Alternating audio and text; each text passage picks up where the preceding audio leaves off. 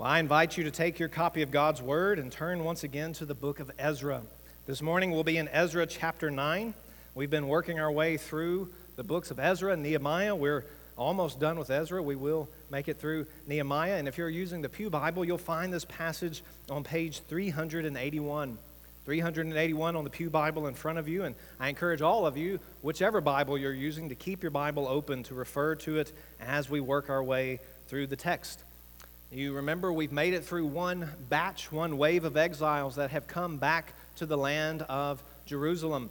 God has stirred up Cyrus, the leader, the king, and he has stirred up his people to return. And so the first 6 chapters of Ezra were this first batch of exiles returning back to the land. And we saw there was victory and triumph, and they've rebuilt the temple, and overall it's been joyous.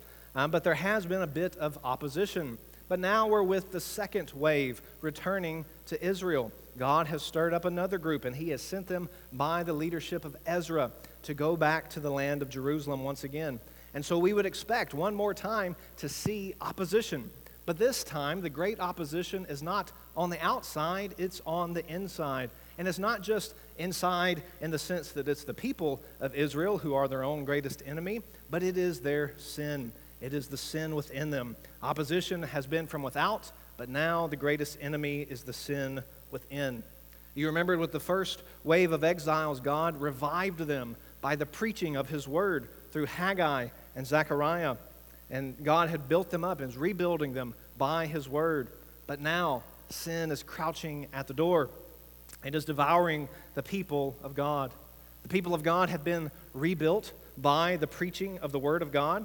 And you understand that when you hear God's word faithfully taught, if you give it long enough, God's word will expose the deepest sins of your heart. Not because of the preacher, but because of God's word.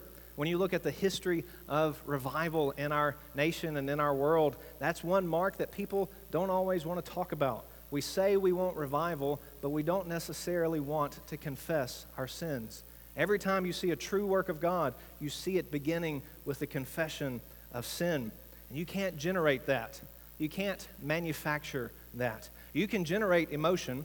You can stir people up in their hearts and their minds with music, and you can get them all jazzed up. You can play the music at just the right beat, and you can get it loud, and you can get the hair standing up on the back of your neck and goosebumps on your arm. You can manufacture all of that, but you can't manufacture the confession of sin. You can't generate true repentance. You can't fake stillness over your sin and trembling at the word of God. And that's on full display in Ezra chapter 9 this morning. If I were to sum it all up, it would be in one simple sentence. Our sins are exceedingly sinful, but our Savior exceedingly saves. Our sins are exceedingly sinful, but our Savior exceedingly saves. It really is that simple. And it really is that important. So if you found your place in God's Word, as we consider the exceeding sinfulness of sin this morning from Ezra chapter 9, I would invite you to stand for the reading of the Scriptures. We're going to examine the whole chapter, but for now we will read verses 1 through 5. After these things had been done, the officials approached me and said, "The people of Israel and the priests and the Levites have not separated themselves from the peoples of the lands with their abominations, from the Canaanites, the Hittites, the Perizzites, the Jebusites, the Ammonites, the Moabites, the Egyptians, and the Amorites. For they have taken some of their daughters to be wives for themselves and for their sons, so that the holy race has mixed itself with the peoples of the lands. And in this faithlessness, the hand of the officials and chief men has been foremost. As soon as I heard this, I tore my garment and my cloak and pulled hair from my head and beard and sat appalled. Then all who trembled at the words of the God of Israel because of the faithlessness of the returned exiles gathered around me while I sat appalled until the evening sacrifice. And at the evening sacrifice, I rose from my fasting with my garment and my cloak torn and fell upon my knees and spread out my hands to the Lord my God." Let's pray. Father in heaven, we pray that you would take your words that are for our good, but words that will likely make us uncomfortable. Lord, help us to love your word more than we love life. May your words be sweeter than honey. May they be more precious to us than silver and gold. We pray these things in the power of your Spirit, in the name of your Son, Jesus Christ. Amen. You may be seated. Ezra chapter 9 really divides itself nicely into three sections. And as we work through the three sections, we're going to ask ourselves three questions. One question at the end of each section. You begin with verses 1 through 2, and it really introduces us to the problem. This problem that we don't like to talk about, even in church, the problem of sin. Did you see that there in verses 1 through 2? Sin is now on full display. Sin has been hiding in the shadows as we've been reading the book of Ezra, but now sin takes the center stage. With that first group of exiles back in chapter 6, you may have noticed when they dedicated the temple, they offered a sin offering. Well, if you bring a sin offering, it's because you have sinned. It really is that straightforward. And then last week, right at the end of chapter 8, even as Ezra is leading the people and they made it safely back to Jerusalem, they offered all of those animals that were listed there as a sin offering. Once again, showing that these are still a sinful people. But now, sin is on full display, and it's being brought to our attention not by Ezra himself, but by the officials. Chapter 9, verse 1 says, the officials, or the princes, depending on your translation. These are the civic leaders of the people, and they come to Ezra, and they say, the people of Israel and the priests and the Levites have not separated themselves from the peoples of the lands. And then you had that list of names there, and it should sound familiar, I hope, to you, because Pastor Laramie read it, like 10, 15 minutes ago. And so you heard it mentioned there in Deuteronomy chapter 7.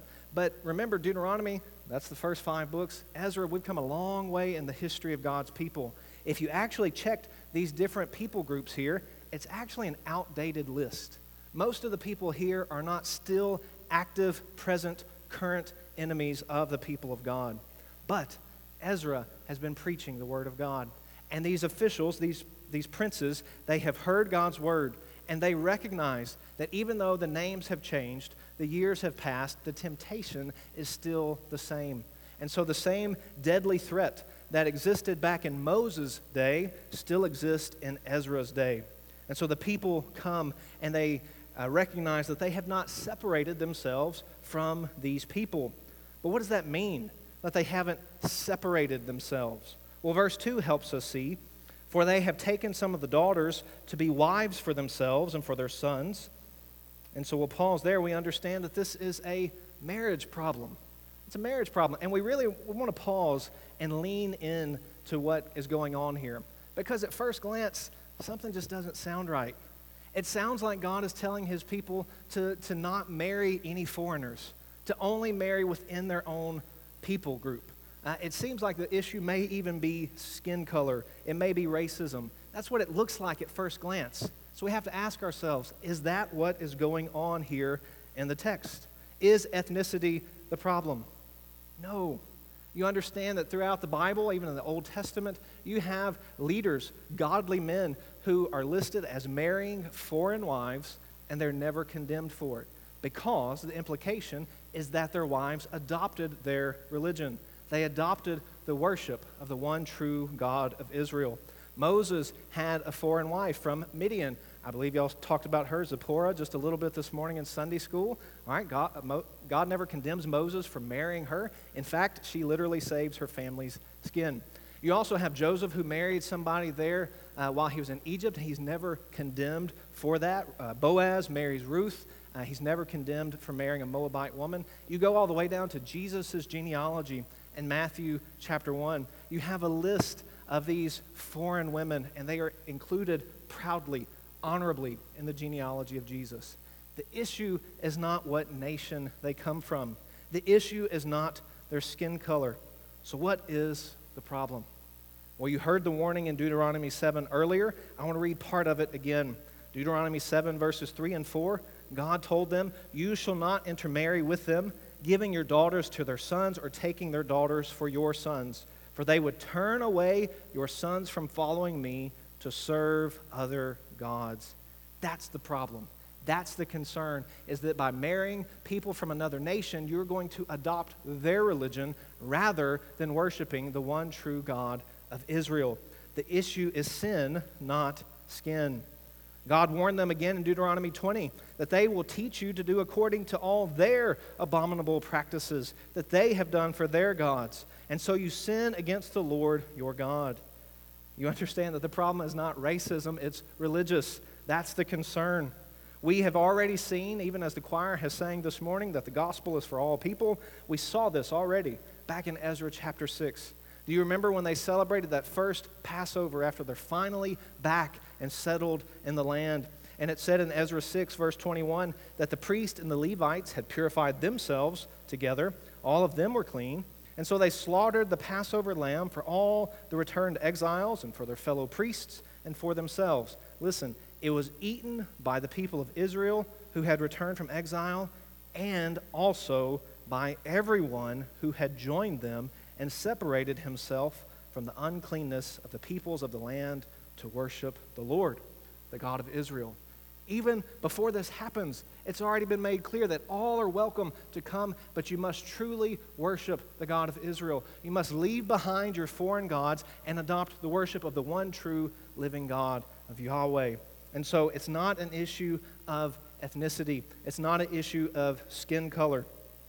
All nations, all tribes, all tongues will be gathered around the throne of God. We've already seen that in Revelation chapter 7. And that's why you yourselves just sang, let every kindred, every tribe on this terrestrial ball.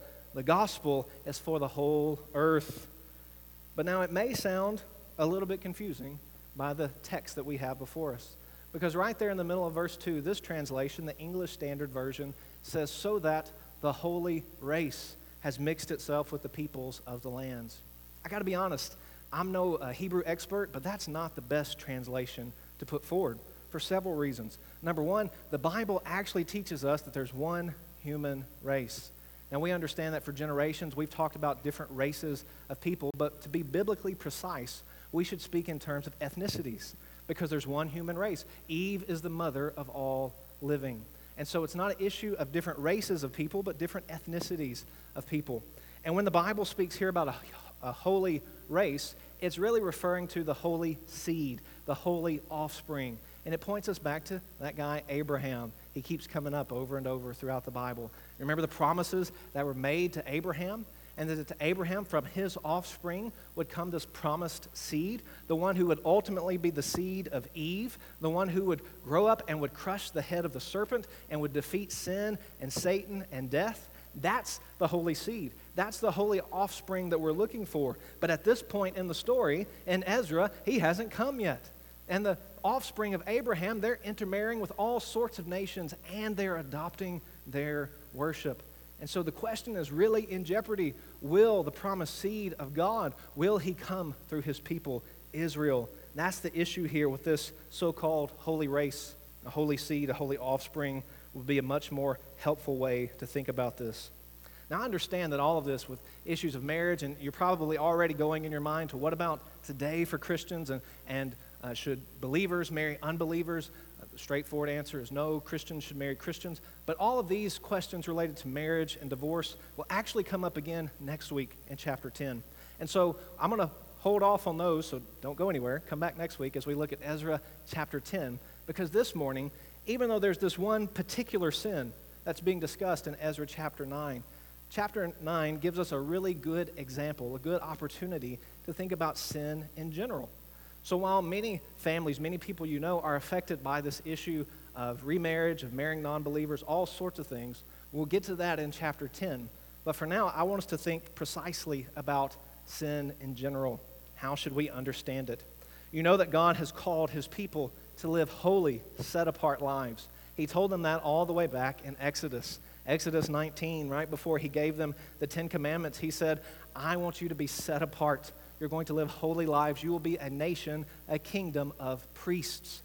But they're not living like it right now. In fact, they have embraced the abominations, it says, the idolatry, the idols of the nations around them.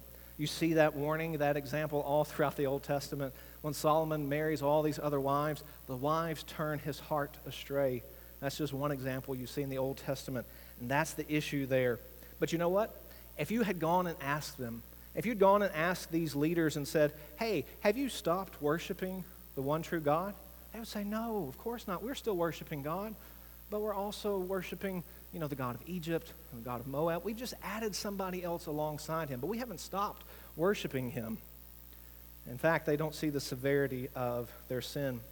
Did you notice how far the sin has gone? It's the sin of faithlessness, it says at the end of verse 2. In this faithlessness, the hand of the officials and chief men have been foremost. Now, faithlessness would be abandoning the faith. That's what's going on here. And so you understand the leaders that should have been leading God's people in faithfulness are actually leading them in faithlessness. The ones who should have been leading God's people in righteousness are actually leading God's people in rebellion. Oh, the severity of their sin. Sin is not skulking down the back alley anymore. It's marching right down Main Street, right up the steps into the temple, and it's being committed by the highest leaders in the land. And did you notice how we learned about this sin at all? It's not because Ezra is doing some investigation. He's not going around checking up on the leaders. The leaders have heard God's word preached. Ezra's been back in the land about 4 months. He's been doing all the responsibilities that the king gave him, as we saw last week. But through the preaching of God's word, the people have come under conviction, and they've heard Deuteronomy, and they've recognized, oh my goodness, the names have changed, but we're committing the same sins that we're warned about back there in Deuteronomy chapter 7. You understand that God's word really does work. It really does convict people. And so these men, these leaders have heard God's word, and they've recognized the sin that was ensnaring them. So I want to ask you, do you see your sins? Does the study of God's word, does the reading of the scriptures, does it cause you to actually see your sinful condition? It may not happen every day, but if you go day after day, week after week, year after year, reading your Bible, and your Bible reading never actually convicts you of sin, you never see yourself, not in the good guys, but in the bad guys, recognizing, I'm a whole lot like them. I'm far more like them than I want to admit. God's word does that. It's sharper than any two-edged sword. It pierces even to joints and marrow. So do you see your sin? Verses 3 through 5, we keep moving. We see Ezra's response and the people's response to their sin. And it's a very physical response. Did you notice that? He's tearing his clothes. He's pulling out hair. These are tangible signs of deep, deep sorrow. It was very common when somebody had died or when somebody was about to die to express your sorrow in this way. Do you grieve over your sin in this way? Think about the deepest sorrow of losing a spouse, losing a family member, losing a loved one. Have you ever grieved over your sin that deeply? Have you ever recognized how your sin offends our holy God? Did you notice that no one comes to Ezra, pats him on the back and says, Ezra, you're just overreacting. You're just taking this too seriously. You're just taking sin way too seriously, Ezra. Nobody does that. Nobody corrects Ezra. In fact, we're given his lengthy prayer, verses 6 through 15, as a sign from the narrator and as ultimately a sign from God. Ezra's not overreacting. He's the one who's reacting appropriately. He's the one who knows the Word of God. He knows it better than anyone else in the land. And when he sees their sin, he recognizes how serious it is. In fact, his physical posture points to the posture of his heart. You see there in verse 5 that he falls upon his knees. His hands are spread out to the Lord. He's fallen prostrate before the Lord. And that shows us the condition of his heart, how he's broken over his sin. Actually, it's the sin of the people. Ezra hasn't committed any of these sins. But Ezra's not alone. The other people are there with him, and don't miss them in verse 4. Did you notice how they're described? All who trembled at the words of the God of Israel. They trembled because they know they're hearing truly from the one true and living God. We've talked about earlier in our study of Ezra that Number one, most of the time people just skip Ezra altogether in their preaching. And when they come to Nehemiah in preaching, it's usually for leadership principles. Look at what a good leader Nehemiah is. Well, certainly we can learn leadership principles from Ezra and Nehemiah. But you understand, hopefully already, that that's not the point. There's a whole lot more going on than just how to be a good leader. But if you want to think about leadership, look at what Ezra is leading the people to do. He's leading them to confess their sins, to grieve over their wicked condition. Listen to what God says in Isaiah 66. He says, "Heaven is my throne, the earth is my footstool. What is the house that you would build for me? What is the place of my rest? All these things my hand has made, and so all these things came to be, declares the Lord. But this is the one to whom I will look, he who is humble and contrite in spirit and trembles at my word." Do you tremble at the word of God? Do you grieve over your sin when you recognize how you have fallen short? Do you grieve this sin? Often we can be filled with regret over sin. Some Christians go through their Christian life and they're just filled with regret. Regret is recognizing that Christ has forgiven our sins, but we can't let it go. Maybe you've said this before. Don't raise your hand. Don't admit to it. But perhaps you've said, I know that Christ has forgiven me, but I just can't forgive myself. Have you ever heard somebody say that? You recognize that when someone says that, they're saying that they have higher standards than God. God says he's forgiven you, but I just can't let it go. I can't receive the forgiveness that is in Christ. I'm filled with regret.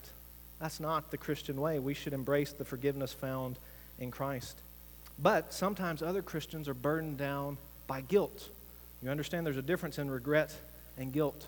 Sometimes Christians are guilty because they haven't actually confessed their sin. Someone has compared it to taking care of your car and changing the oil in your car, cleaning out the gunk. Don, if you thought about a Model A, Model A's would be almost 100 years old, right? At least 90 years old. And imagine if you had not changed the oil in a Model A. The last person that changed the Model A oil was Henry Ford. Can you imagine how much gunk would be built up in there? It may not even run right at all. So it is sometimes in our Christian life. We haven't stopped being a Christian. Once Christ saves us, no one can pluck us from his hand. But sometimes we've got the gunk built up because we haven't actually confessed our ongoing sins. We haven't come to Christ knowing that he can cleanse us and make us more like Christ. It's also a lot like communication in marriage. If you take the position that men, don't do this, but if you told your wife, listen, I told you on the day that we got married that I love you, and if anything changes, I'll let you know. You understand that's not going to be a marriage that lasts long. You affirm over and over your love for your spouse. And when you have communication issues, you talk and you work it out. If you never actually apologize for anything that you've done, men recognize that's not leading, that's just lying. You're not being honest because we've all fallen short. And to make our marriages and our homes healthy, we must communicate. So it is in our relationship with Christ. You wonder sometimes why we have this time of confession, a hymn of confession, a prayer of confession in our service. And you think, what are these guys asking us to do? Do they want us to get saved all over again? Of course not. We understand that we are saved, but we understand even this week we have sinned against our God.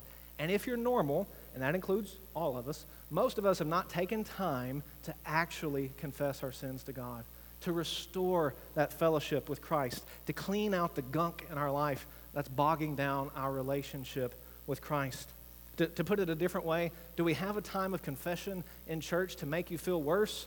No, it's to make you feel better, to be cleansed by the gospel, to recognize that even all those things, all the baggage that has built up this week that you've brought into the service and you're trying to get it out of your mind, knowing that Christ is bigger than all of that. He can cleanse us and he can restore us from our sins. So we ask ourselves, as we move through, we've asked, do you see your sins? And do you grieve over your sins? But verses 6 through 15, we've got to ask the question, what do we say about our sins? When you read the whole prayer, verses 6 through 15, you will notice a couple of things. You'll notice that Ezra piles up words about their sinful condition. He's not satisfied to just say, oh, God, we've sinned. Can you forgive us? No, he describes it in great detail. He piles up words describing what has happened. One word is not enough. He speaks about their iniquities. He speaks about their uncleanness. He speaks about their abominations. He says their sins have brought great shame and great guilt. Their shame points to their hopelessness. Apart from God, they have no hope, and they are covered in shame. And their guilt points to their responsibility. They understand that it's really true. This isn't imagined. They really are guilty before God. Poor Ezra. If he'd only lived today, somebody would have corrected him. If Ezra lived today, somebody would have said, oh no, don't take it so seriously. It's just a mistake. It's just an accident. You just slipped up, Ezra. Don't make such a big deal out of it. Sin isn't really all that bad. There would be Christians today standing at the ready to reinterpret the Bible, minimizing sin. They would say, God, it's the environment that you put us in. Remember, we've been in exile for decades. I mean, can you really blame us for our sinful condition, our sinful actions? Like Adam in the garden, they might say, Lord, it's the woman that you gave me. They would make excuses, never taking responsibility for their sins. Ezra doesn't take that attitude. Listen to verses 6 and 7. It says, oh my God, I am ashamed and I blush to lift my face to you, my God. For our iniquities have risen higher than our heads. We are drowning in our sin, and our guilt has mounted up to the heavens. Notice that Ezra begins to shift from the singular to the plural. He says, from the days of our fathers to this day, we have been in great guilt. And for our iniquities, we and our kings and our priests have been given into the hand of the kings of the lands, to the sword, to captivity, to plundering, and to utter shame, as it is today. Ezra summarizes their history. He does it quite well, recognizing that it is their sin that has brought them to their present condition. But it raises an interesting question, because Ezra is confessing sins that he did not personally commit. And so he's leading the people to confess their sins. He's identifying with them as their leader. But it makes us ask the question, is that something we're supposed to do? Because it's been popular in recent years for Christians, Christian leaders, Christian denominations to say, well, listen, we need to apologize and confess for sins that happened a long time ago.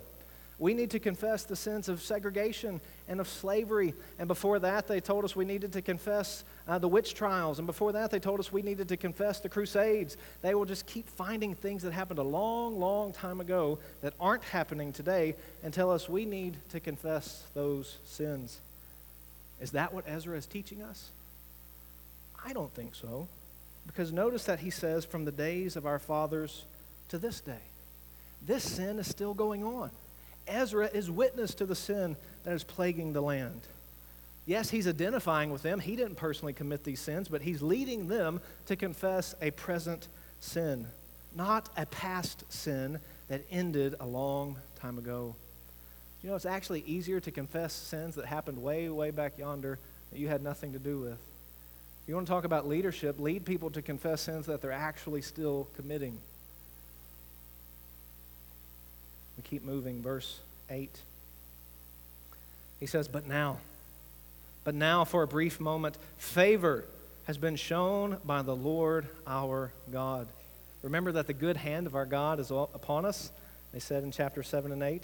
He says, to leave us a remnant, a faithful few, and to give us a secure hold within his holy place. He's literally saying God has given us a tent peg in the temple to hang on to. God has not abandoned his people. He has preserved his remnant. Ezra keeps going that our God may brighten our eyes. It's a picture of somebody on their deathbed suddenly recovering their health, their eyes brightening in better health. And grant us a little reviving in our slavery, for we are slaves. Yet our God has not forsaken us in our slavery. 3 times right there in one little section, he talks about their condition of being in slavery. You say, wait a minute, I thought God brought them out of that. They're back in the land. Haven't we seen these kings doing all this mighty stuff? In the grand scheme of it all, what the kings did really didn't matter a whole lot. It was really about what God was doing. And they recognized because of their sin, they're still enslaved to their sin. But God has extended to us his steadfast love before the kings of Persia. We've seen that. Cyrus, Darius, Artaxerxes, all these kings. God has extended his steadfast love, his grace to grant us some reviving, to set up the house of our God, to repair its ruins, and to give us protection in Judea and Jerusalem. Israel has experienced revival in the past, revival out of slavery, revival to rebuild, but because of sin, they find themselves in their same situation again, needing reviving. And Ezra cries out to God, pleading that God would revive them.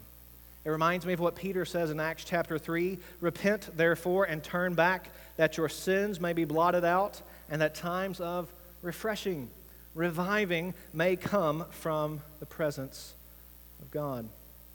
That's a wonderful prayer to pray for the first time, for those who've never repented and trusted Christ. It's a wonderful prayer for the 100th time as we keep clinging to the gospel, keep clinging to Christ to make us more like Himself.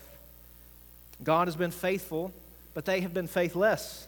God has not forsaken them, but they have forsaken His commandments. Verse 10, "And now, O our God, what shall we say after this? For we have forsaken your commandments, which you commanded by your servants, the prophets." And then in the rest of 11 and 12, he summarizes Scripture. Some of it that we saw in Deuteronomy chapter 7, some of it different passages of the Old Testament. But Ezra knows God's Word so well. It comes so naturally to him that he's praying it back to the Lord. Verse 13, he says, "And after all that has come upon us for our evil deeds and for our great guilt, seeing that you, our God, have punished us less than our iniquities deserved." Wait a minute. Have you ever thought about your sin from that point of view? That God has punished us less than we deserve? The old preacher said, you must own your sufferings are not as great as your sins. No matter how much suffering we may endure in this life, it's never as much as we've sinned against God. No matter how great the judgment we may think that we're undergoing, the chastening hand of God as He disciplines His children whom He loves, it's never as great as the justice that we deserve for sinning against God. Ezra says, you've punished us less than our iniquities deserve, and you have given us such a remnant as this. You've preserved us until this day. Look at verse 14. He says, "Shall we break your commandments again and intermarry with the peoples who practice these abominations? Would you not be angry with us until you consumed us, so that there should be no remnant, nor any to escape?"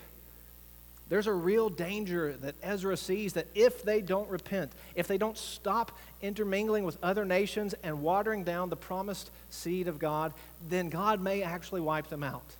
He's been gracious up until this point, but they have no guarantee that He will continue to show them mercy.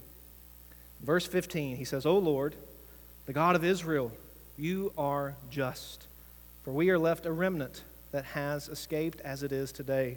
Behold, we are before you in guilt, for none can stand before you because of this."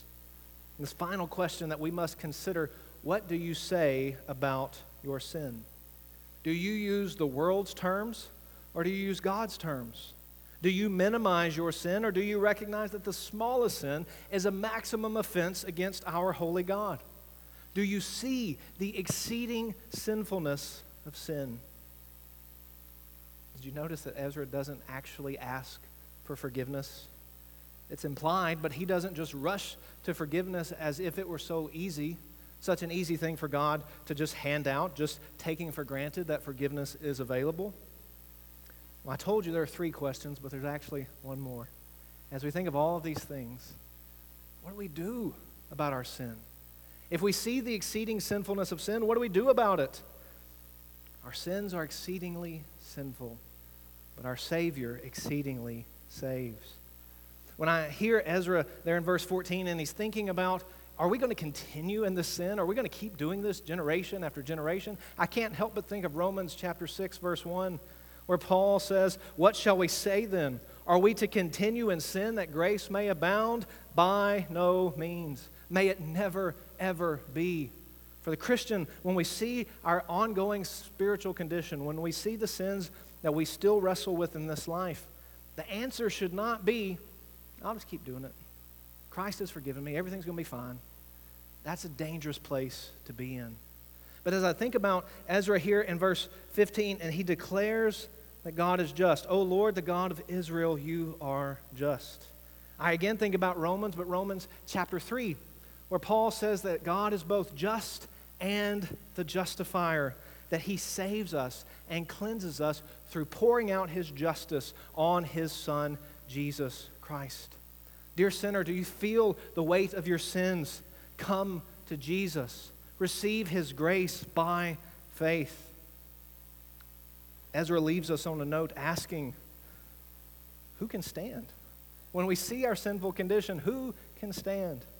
He sounds just like the psalmist in Psalm 130, verse 3. If you, O Lord, should mark iniquities, O Lord, who can stand? Apart from Christ, we can't. We have no hope. There's one way to stand, and we stand through the gospel. 1 Corinthians chapter 15. Now I would remind you, brothers and sisters, of the gospel I preached to you, which you received, in which you stand, and by which you are being saved, if you hold fast to the word I preached to you, unless you believed in vain.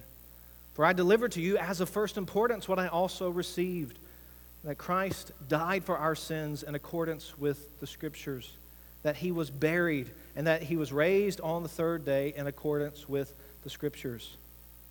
Dear sinners, this is the gospel. Receive it by faith. And dear saints, this is the gospel. Continue in it, walk in it, stand in it by faith.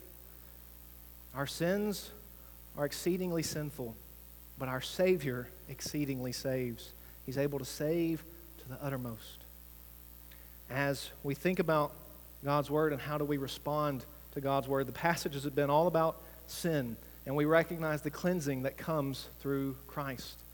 So we're not going to rush right into singing. We're going to take a moment. God's Word, the obvious response to this passage would be to confess sins. Perhaps as you've heard God's Word preached and you've thought back on your life, the Spirit has brought to mind sins even from this week that you have not confessed, that you need to just take a moment right where you are, confessing your sins to the Lord, knowing that He is faithful and just to cleanse us of our sins and to forgive us of all unrighteousness. Perhaps you're here this morning and you recognize you've never actually repented and trusted Christ for salvation. Know that as we sing, as the service continues, even at the end of the service, Pastor Laramie and I would love to speak with you about knowing Christ through the gospel. But if the Lord has been so gracious to you this morning to remind you of unconfessed sin, don't waste this opportunity. Take time to confess it before the Lord even now.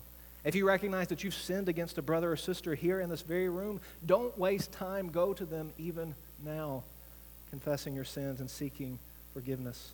So we're going to take a moment to take comfort in the gospel and be cleansed in the gospel. We're going to have a time of silence. I want to give you time to actually pray. And after an appropriate amount of time, I'm going to pray for us, and then we will continue. Let's have a time of silent reflection on God's Word.